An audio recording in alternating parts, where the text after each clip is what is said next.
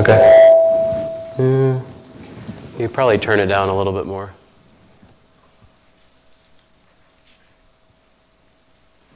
Does that seem okay now?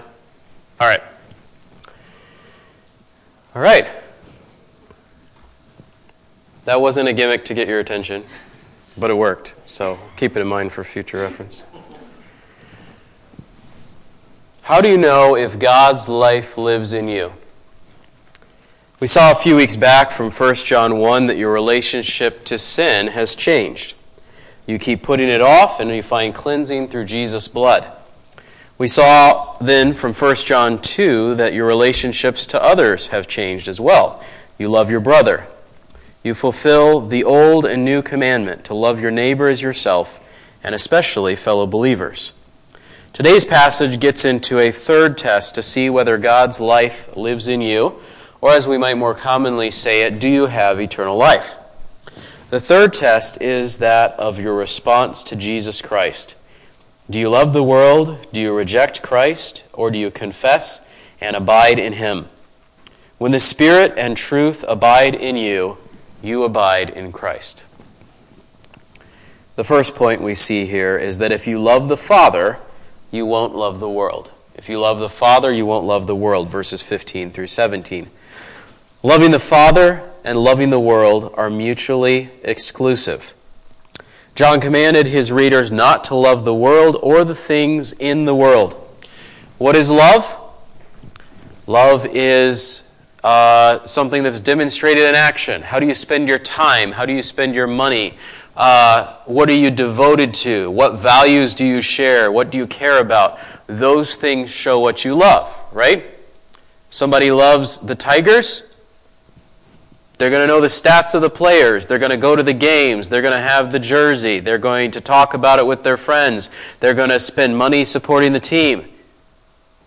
Somebody who says, I love God, and gives God 5 minutes a week, but gives the Tigers 20 hours a week, which one do they actually love? And there's a degree to which maybe you can love both, but which one do you love the most? That's really the question God is asking. Because, when Jesus said, anyone who loves father, mother, brother, sister more than me is not worthy of me, he's not saying, even though he states the specific phrase, hate father and mother and so forth, I don't think his intent was to say, because God says, love the ones around you, and that's the second greatest commandment.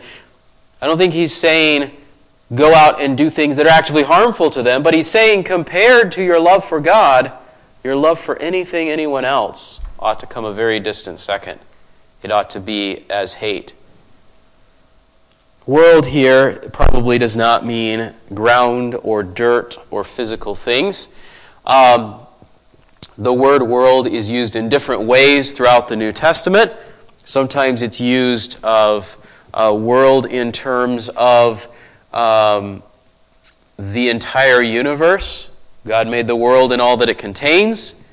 Sometimes it's used to refer to a subset of the people who live in the world. Sometimes it is used, as here, to refer most likely to the way of this present world. What are natural patterns of thinking and feeling and doing? What is the character of the system of this world in opposition to God? Those things which are temporary, and particularly those which are sinful, as we see in verses 16 and 17. Now, these things obviously take place through our physical bodies. We cannot really express or manifest, as we see in verse 16, the lust of the flesh, the lust of the eyes, and the pride of life in an intangible way. But the fact that those things are expressed through our physical bodies does not mean that our physical bodies are the reason for that. And that's a very important distinction, because some of the cults and misrepresentations of Christianity have said, well, if we just get rid of the physical body, everything is great. Or, what I do with the physical body doesn't affect me spiritually, so I can sin with my body but not with my mind. And both of those are errors that should be rejected. John is saying, don't love the things about the world that are natural, set in opposition to God, that are temporary, and that are sinful. Why not? If you love the world, the Father's love isn't in you. This is perhaps a trivial example, but if your mom makes a home-cooked meal, but you've filled yourself up with snack cakes and chips, what do you not have room for? You don't have room for the home-cooked meal. Vice versa, if you just had the home-cooked meal and you're walking through the grocery store, you don't want all the snacks that they're offering you because you're full of something else. If God's love fills you, you won't have love for the world. If love for the world fills you, you won't have love for the Father.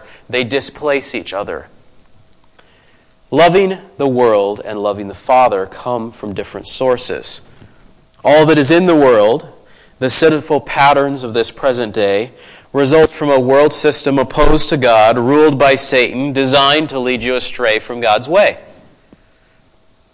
Some have rightly correlated these sins described in verse 16, or what people might call worldliness, to both what Adam and Eve faced and what Jesus faced as far as temptation. I think that's a right parallel.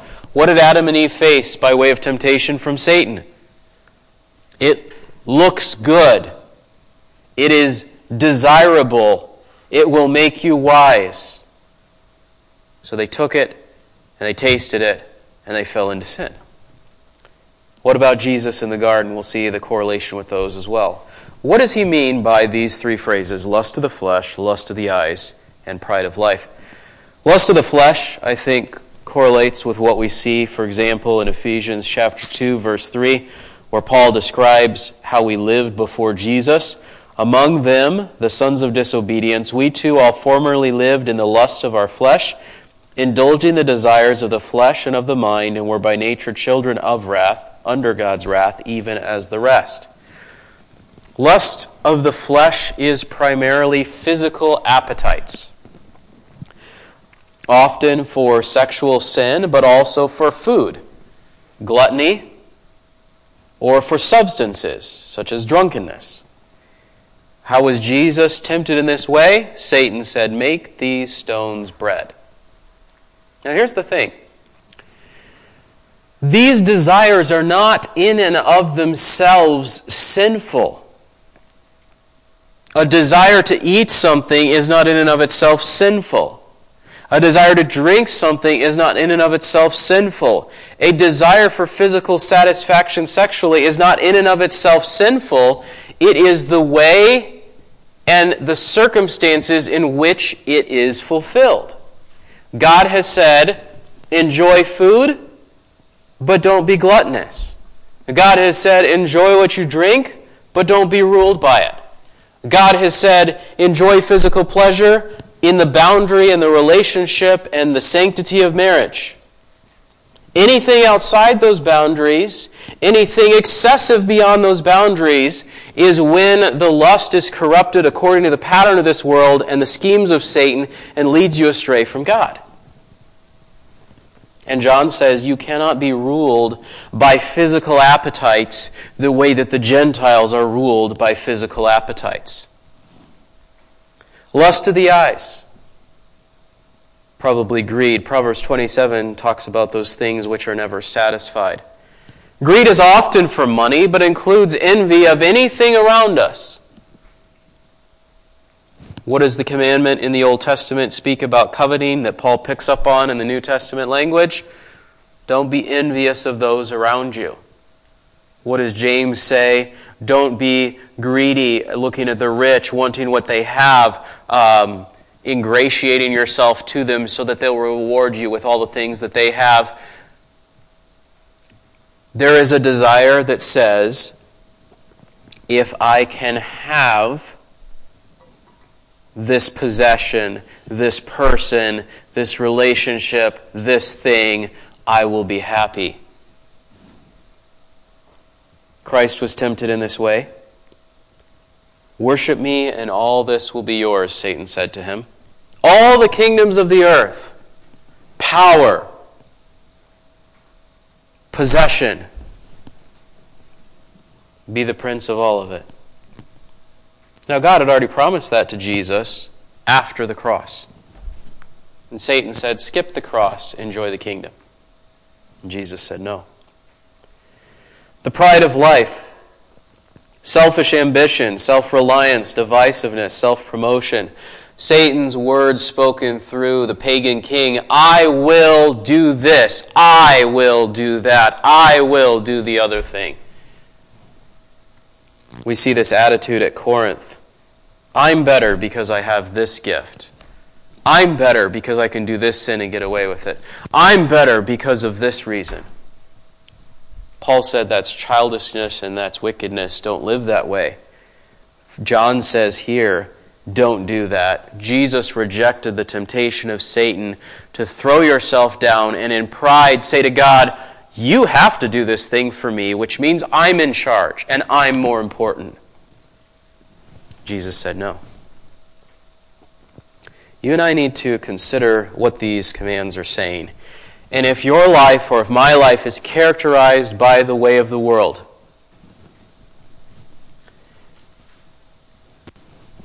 if we gorge ourselves with food as a reward for a job well done, that's the way of the world, right? Gluttony. There's no heavenly reward, so all we're going to get is an earthly reward, so let's enjoy it now and as much as we want, and that's the attitude of our culture today. You can't tell me that it's bad for me to stuff my face and do what I want because it makes me happy. Who are you to say I can't be happy? Our culture is full of both extremely explicit and a whole bunch of degrees all along the way of pornography. For women, it tends to be more verbal. Romance novels talking about the hero's muscles and things about his body and how strong he is and all these sorts of things. For men, it tends to be about pictures. Look at this woman and look at these parts of her body and be attracted to them and enjoy them without any sort of relationship. Use her as an object for your pleasure. And sadly, both things are far too common in the church. And I would venture a guess that if not every one of us, that a whole lot of us sitting in the pews here today have either encountered and or said yes to one of those temptations. That's the way of the world. The world says, if it feels good, do it. Don't worry about what God has said. What else does the world say in this idea of the appetites, the desires of the flesh? It says, go live with the person that you love. Don't have to marry him. It's all good. If it makes you happy, who is someone else to come along and say, you can't be happy?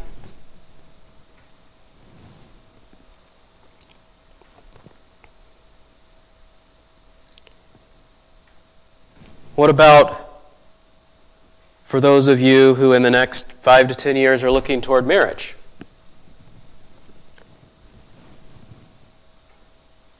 There tends to be a progression.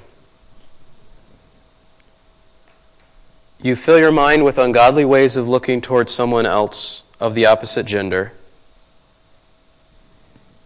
The next step is to say, I can pursue a relationship with someone who doesn't love God. How did that work for the Israelites?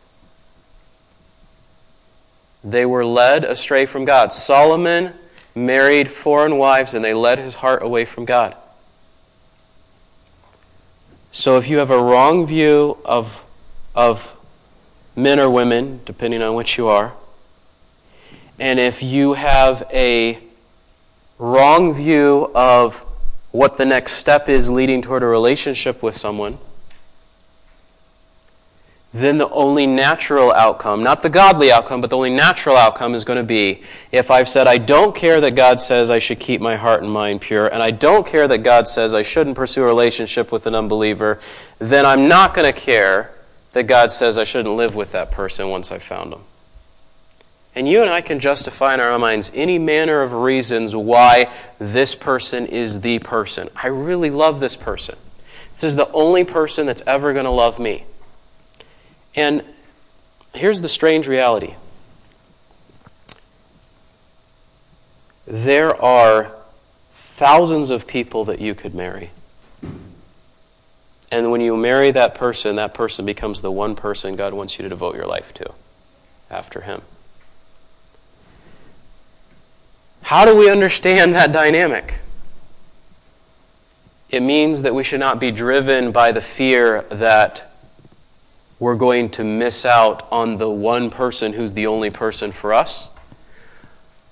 But it also means that having made a commitment to that person, we are then bound before God to fulfill all of the responsibilities and privileges of marriage to that person, so we ought to choose wisely. And I just say this because I was talking with my parents while they were here about people that I was with in high school. Like we were on the soccer team together, we were in ensemble together, we did a lot of stuff together. Here's this guy who went off, married a guy, living with him still as far as I know. Here's this girl who went off, got taken advantage of by some guy, now been in a string of relationships, now on her own. And there were good stories too, right? But there were a lot of people who were with me in the Christian school, grew up in the church just like me, heard a lot of the same sermons, and went their own way away from God.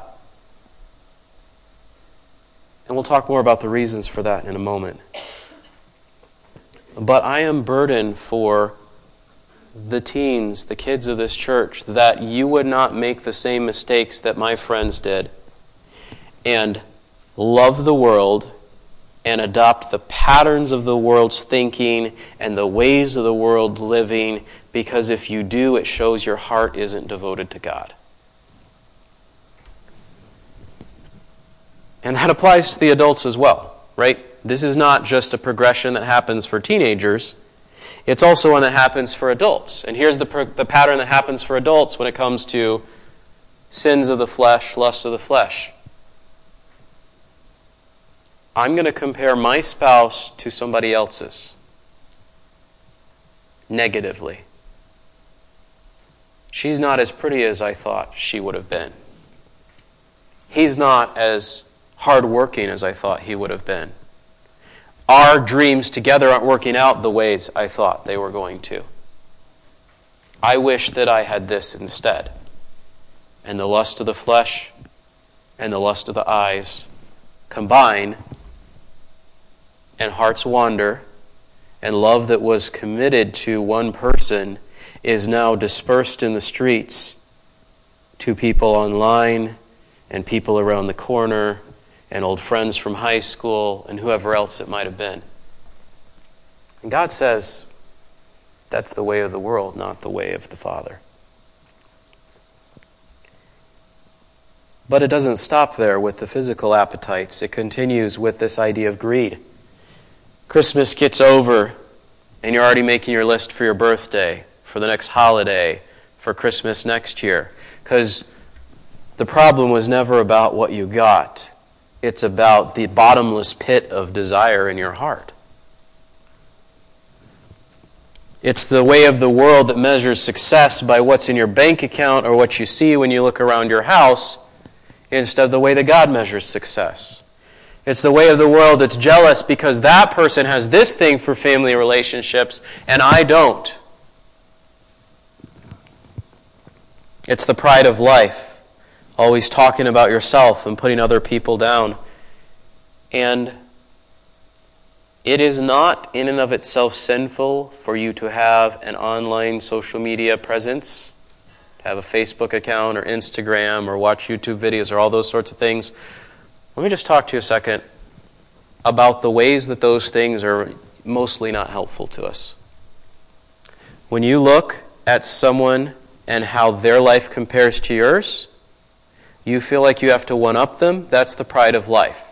You're jealous of what they have. That's the lust of the eyes. You look at their appearance of their vacation photos and you're like, wow, nice body. That's the lust of flesh.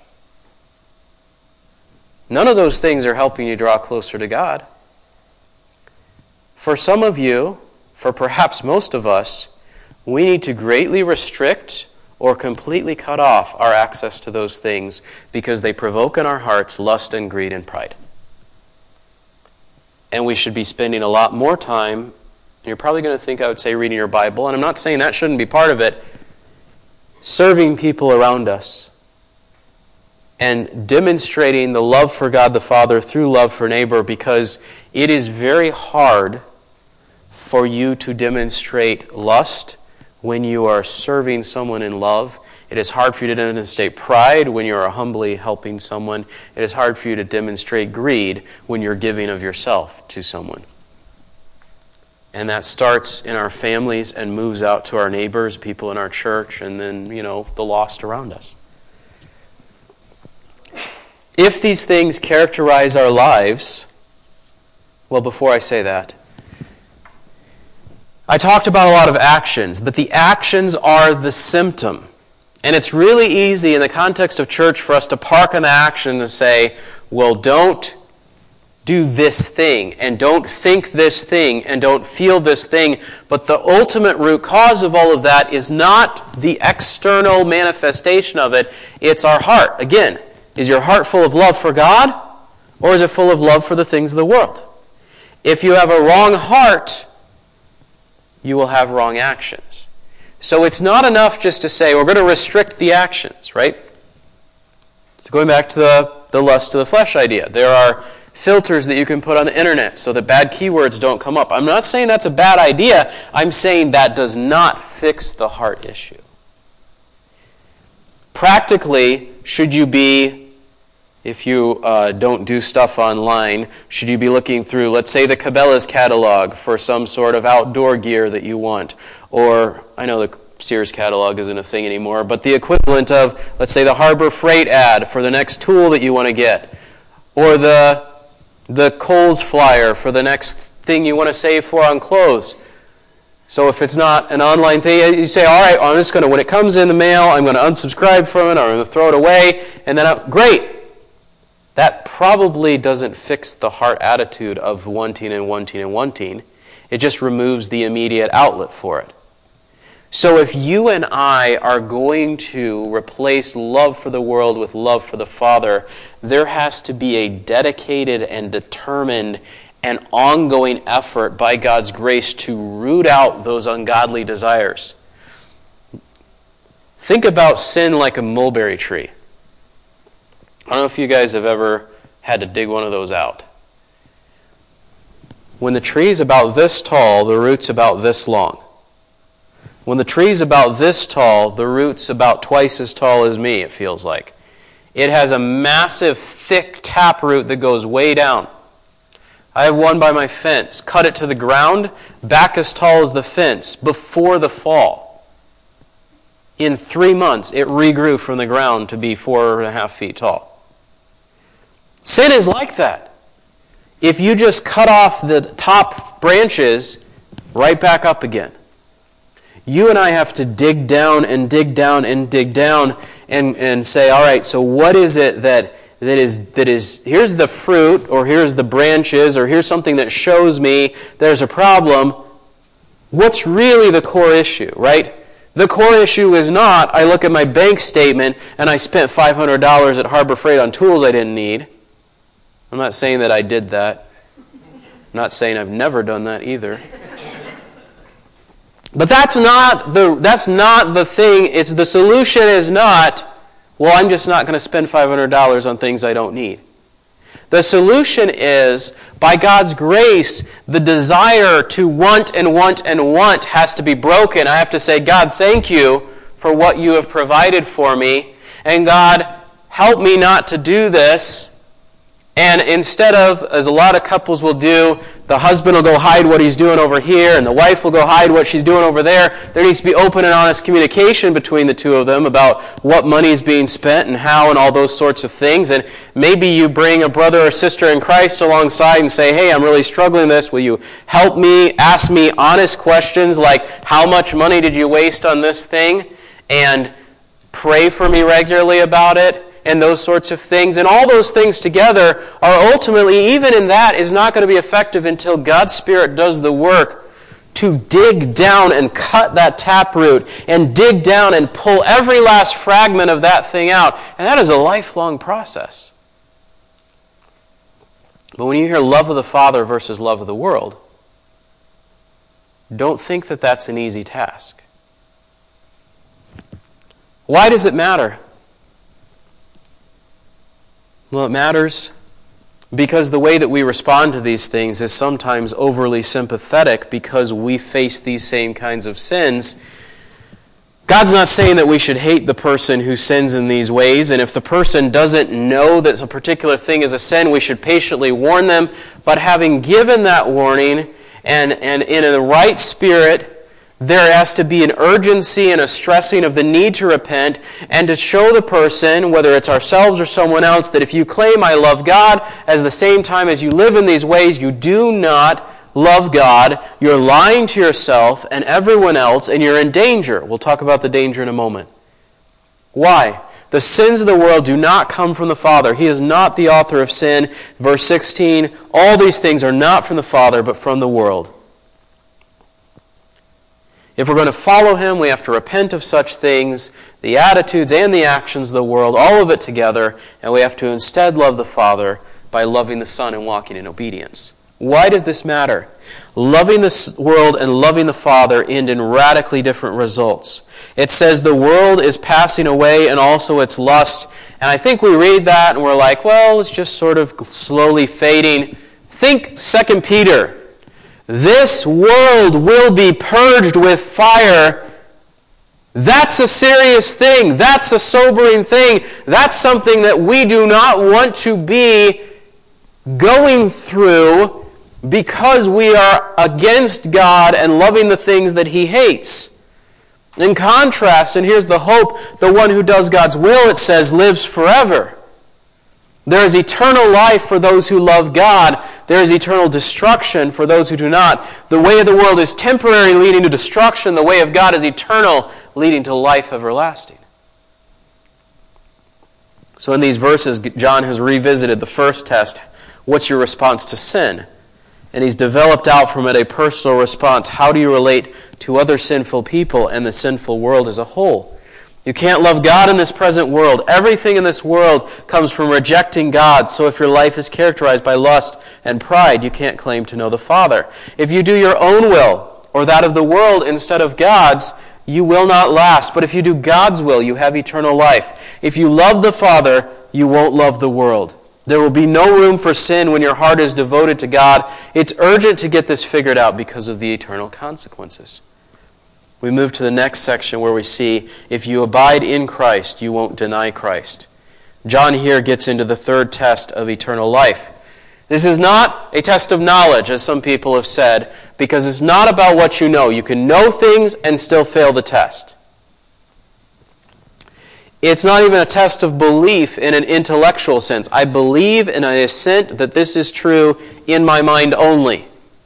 Because there are those who intellectually said, yes, Jesus is this, and yes, I believe that.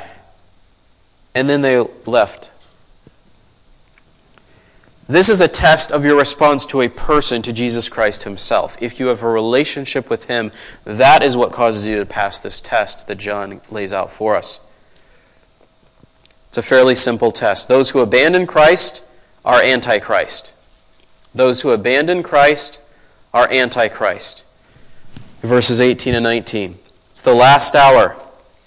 It's evident because many have appeared who oppose Christ. You've heard Antichrist is coming.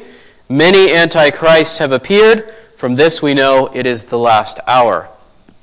Where did they come from? Verse 19. They went out from us. We think the Antichrist is going to be the Pope or the leader of some other world system opposed to God. But it says, the Antichrist that you and I primarily need to be worried about are those that arise from within the fellowship itself. That it could be you, that it could be me.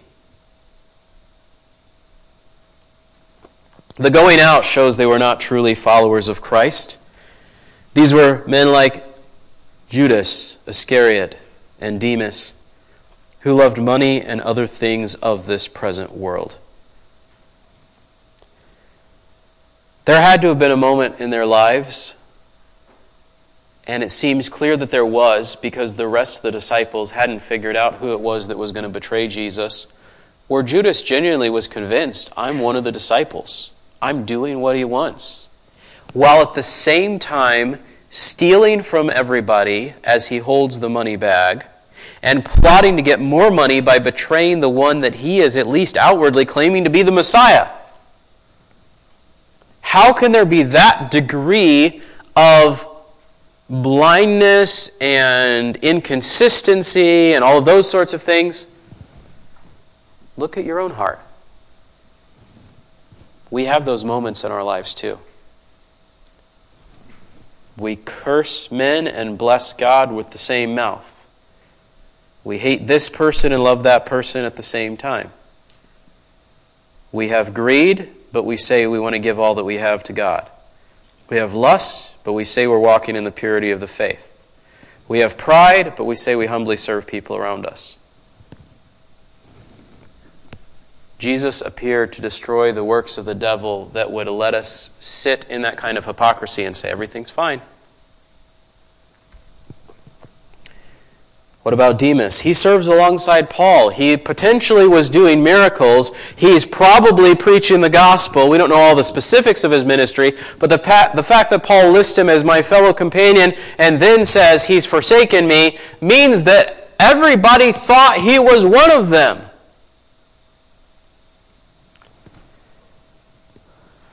We want to get into arguments about whether this verse says you can or can't lose your salvation, and when we do that, we don't let the weight of it rest upon us, that this is a sober warning that every one of us should not sit content and say, everything's fine, I have nothing to worry about. Long time ago, I got a check mark on the are you going to heaven box, and everything from there on out's just a guaranteed thing.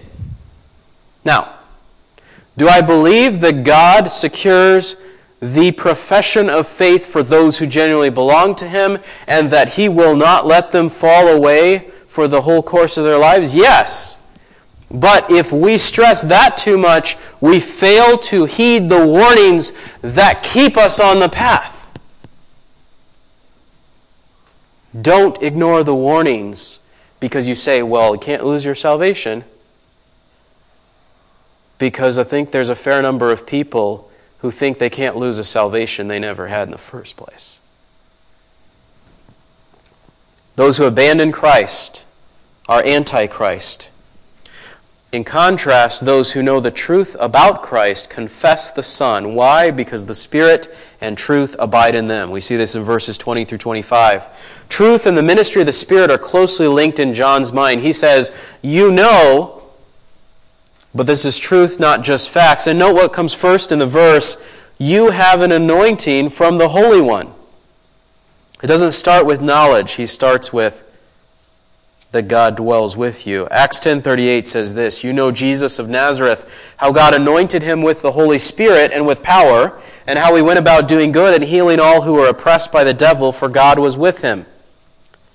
John 14:16, Jesus prayed for another helper to come. In Acts 2, that helper is poured out. There's a message I'll send to you later that I think does a great job of explaining this idea that as Jesus was anointed by God for the ministry God gave him by the power of the Holy Spirit, so too he anoints those who are following after him as God's people with the power of the Holy Spirit. That's the anointing that he's talking about. The anointing that they have, the truth that they have, these are not new ideas. What is happening is the anointing, the presence of the Spirit, gives assurance of the truth of the gospel message they've already heard, of the words of the apostles they've already been taught. Verse 21 says, the truth and the lie are incompatible. No lie is of the truth. But what is the lie that he doesn't want them to believe? Jesus is not the Christ. Jesus is not the anointed one come from God. That's the lie that's being proclaimed to them. And John says, don't believe that. What is the Antichrist? The one who proclaims that lie. And in it denies both the Father and the Son. Because if the Father anointed the Son and sent the Son, and you reject the Son, then you're rejecting the Father too. What happens if you deny the Son? You don't have the Father. Verse 23. In contrast, anointed ones, verse 23, the one who confesses the Son has the Father also. Anointed ones confess the Anointed One by the power of the Holy Spirit, the anointing from God.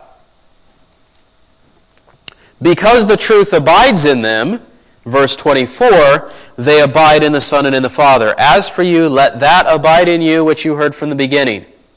What had they heard from the beginning? The message about Jesus. Jesus is the anointed one from God. Jesus is the Messiah. If that message, that truth remains and is believed and is the foundation of a relationship with Jesus as that Messiah, then they're abiding in the Father and the Son. So what is your response to Jesus? A lot of people have the response, well, he's a good man. He's a great teacher.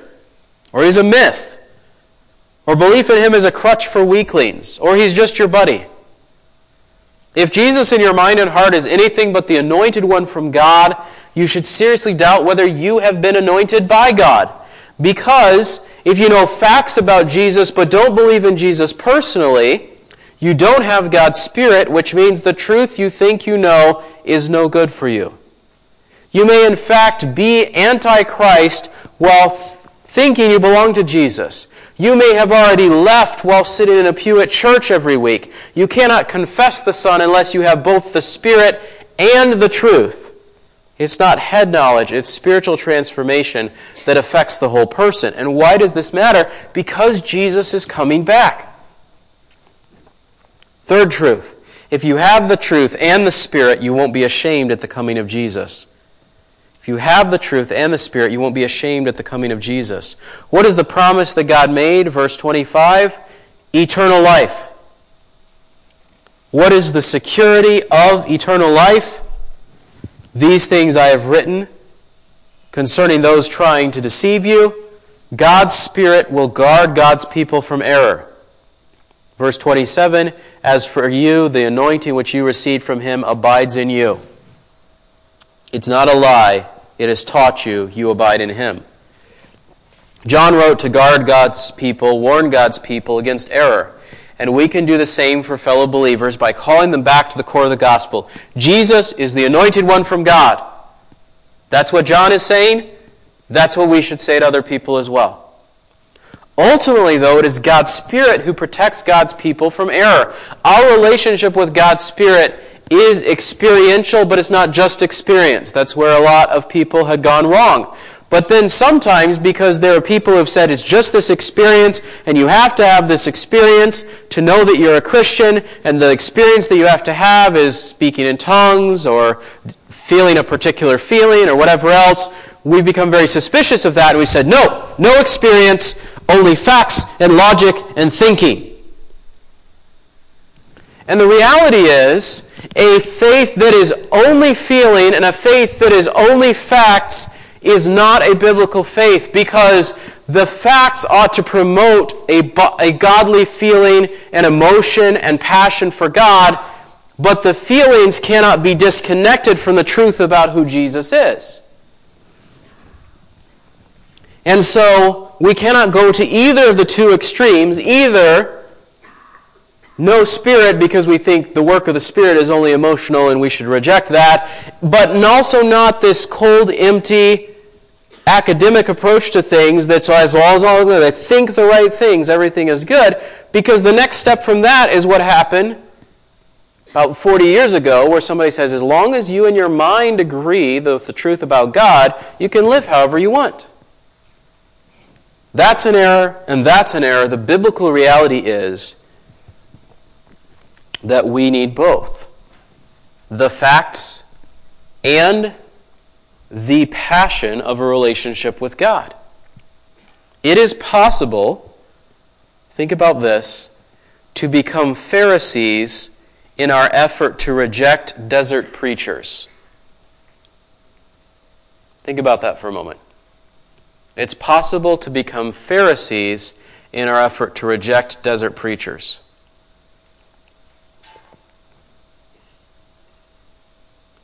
Ironically, God spoke through at least one desert preacher and through a Messiah who was clearly not a Pharisee. Now, what do I mean by this? I mean, when Jesus came, they thought he was just another of these guys out in the wilderness spouting crazy ideas, stirring up the crowds, fomenting a revolt against Rome. And the Pharisees say, well, we know that none of those things can be true because we have it all figured out neatly and orderly. And yes, we have all these arguments amongst ourselves, but we're not way over there with that rabble. The people, on the other hand, thought we're constantly being led astray by crazy ideas out in the desert. But the solution was not to come over here, and the solution was not to believe false things. The solution was to realize that empty academic study of the Bible as a curiosity is not a relationship with God. An empty fervor that dies down as soon as the leader of the cult gets killed or does something really weird is also not the way to follow God. But there is a passion of following after God, and there is a truth about who God is, and those things go hand in hand.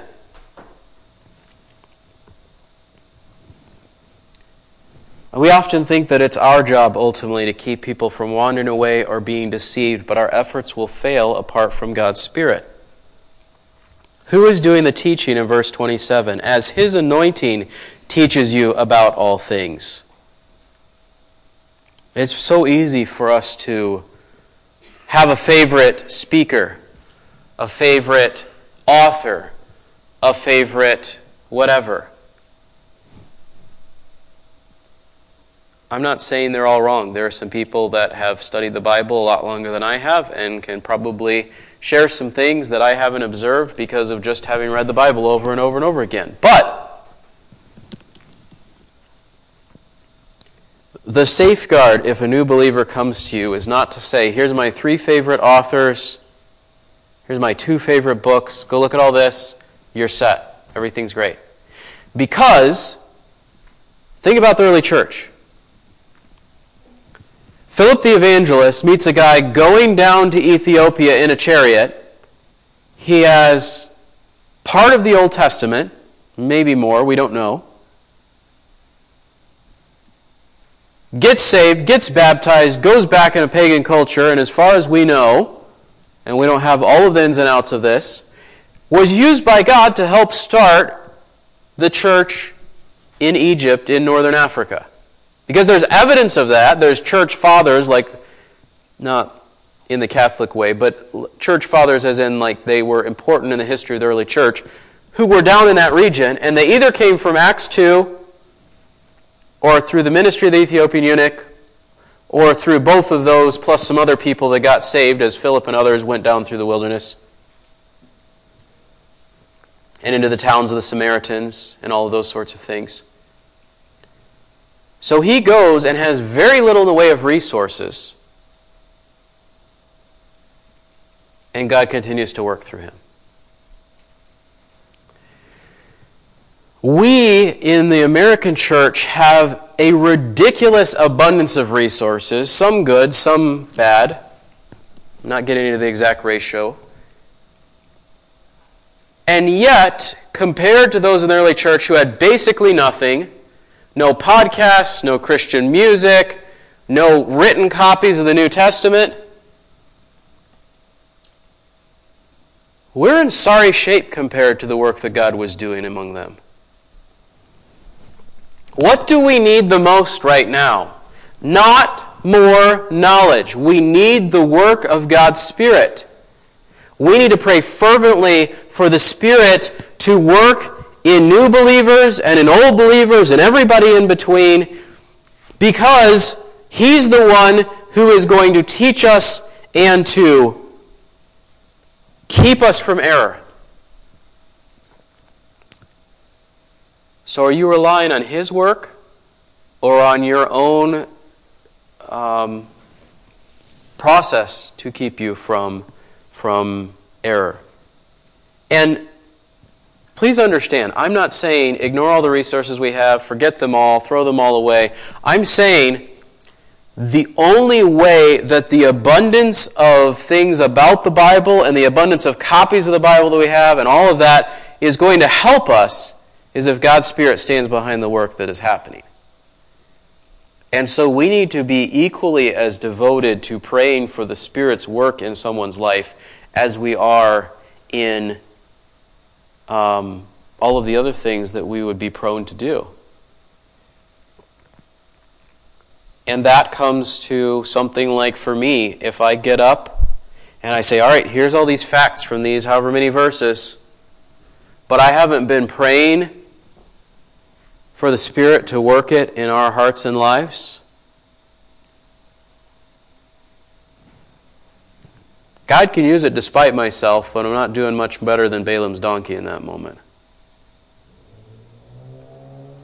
If you and I say, oh, we're going to go do a Bible study, and then here's all the things of the Bible study, and we've learned all these things, if the Spirit's work is not in it, not going to be much use. So I'm not saying to throw out the knowledge that you have acquired to the extent that it's biblical over however many years of being in church. But what I am saying is, knowledge alone does not secure us in our relationship with God. We need the Spirit's work to do that. And I think so many times in church, we're like, as long as you know the Bible stories in Sunday school as a kid, as long as you learn the verses when you get to be in elementary, as long as you don't get into too much trouble and you show up to the activities in youth group, as long as you keep attending as an adult in church and keep hearing sermons and Sunday school lessons and all those sorts of things, you're going to be right with God. Because we've said knowledge is the thing, and John specifically says, don't reject the knowledge, the truth that you've heard, but the anointing and the presence of the Holy Spirit is just as important, if not more important. Is that present in our lives?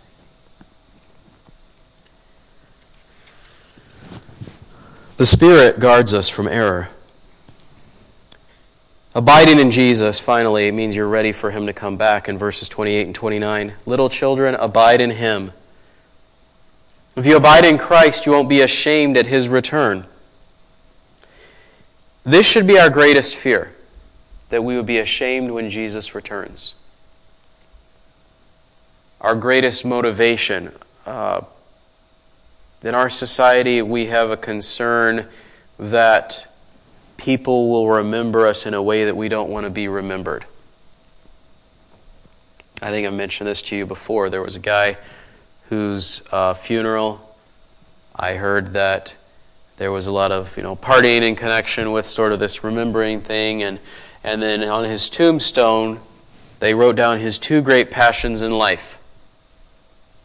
He loved drinking and biking, like motorcycle riding. That's it. That's the summary of his life. Loved drinking and biking. And the combination of the two is, I think, what killed him. We're worried that people will remember us in that way. Here's the hobby that we liked. Here's the place that we like to go. Whatever else. So we're very concerned, like the Pharaohs, about preserving our memory in a particular way. And that's the attitude of a society that doesn't believe in the resurrection. You have to have memories so that you feel like there's something of you that lives on after you're gone into the oblivion. If we believe in the resurrection, we don't need to be overly concerned about how people remember us. Another big thing is, we want to leave something for our kids, right? Some kind of legacy, whether it be money or a house or stuff or whatever else. I've talked about this before. You go to an estate sale and you see what your kids actually think of the stuff that you left them. Most of it's not going to matter to them. There's a saying that life will soon be past and only what's done for Christ will last. Our greatest fear should not be, how will people remember me or what things will I leave for them? Our greatest motivation or concern should be, when I stand before the God I claim to serve, will He be pleased with me or not? If we are ashamed of Jesus at His coming, there are two possibilities. One is that we are Antichrist and found to be His enemies at His return. And the other is that we've never grown into the relationship that we ought to have had with Him, and so we've never moved beyond a sort of cringing fear.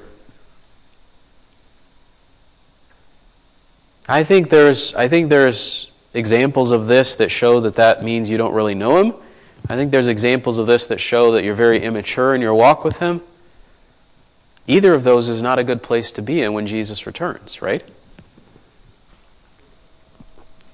If you know what He's like, you will be like Him. In contrast to those who are ashamed, God's anointed ones become like the anointed one. If you know that He's righteous, you know that everyone also who practices righteousness is born of Him. And then he goes into chapter 3 and discusses all those things. They do righteousness as Jesus went around showing righteousness by doing good to those who needed it most. Do you pass the third test? Go back to the illustration at the beginning. Are you filled with the love of the Father like you'd be filled with the best meal someone had ever prepared for you on earth? Or are you filled with the love of the world? And I know we're about to go do snacks, so I'm going to be careful here. But if you feed yourself every day only with chips and cookies, you're going to create for yourself a host of disaster eventually, right? If we fill ourselves up with love for the world, similarly we create for ourselves disaster. Relationship with God is what actually nourishes us, even though there are aspects of it that maybe we don't think we want in the moment. Just like we didn't think we wanted vegetables or this or that parents prepared for us, right? But that's what we need, love for God, even the parts of it that are hard, not the things that are easy that will destroy us. Love for the world, love for the Father. Those things are opposite. They displace each other. Antichrist and following Christ can't be both at the same time. And then finally, there is abiding in Jesus or not abiding in Jesus by means of these things that He has established. Are you going to be ashamed or are you going to be ready? Are you going to be cast aside or are you going to belong to Him? Ultimately, these are all three aspects of the same thing, right? Love of the Father, being for Christ, being ready for His return. Love of the world, being Antichrist, being ashamed at His coming. When the Spirit and the truth abide in you, you abide in Christ. Are they? Let's pray.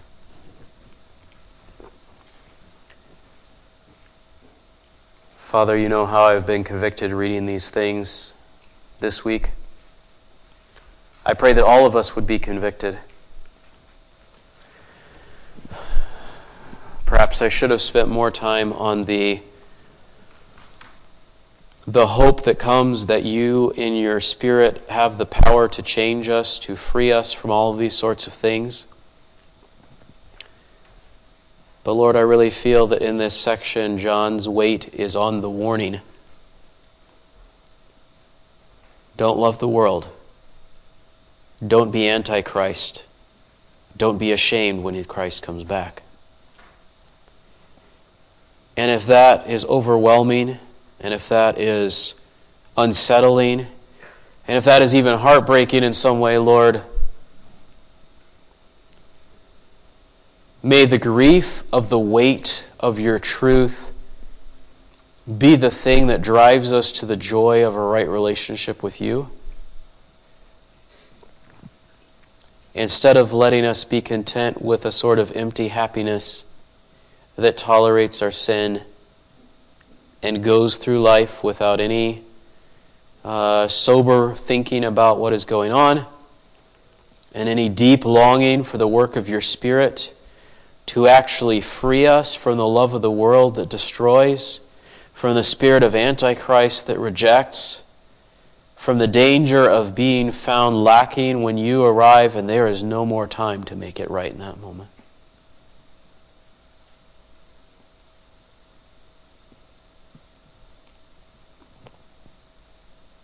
Father, I pray that you would help us to think and to feel and to do these truths by the power of your Spirit.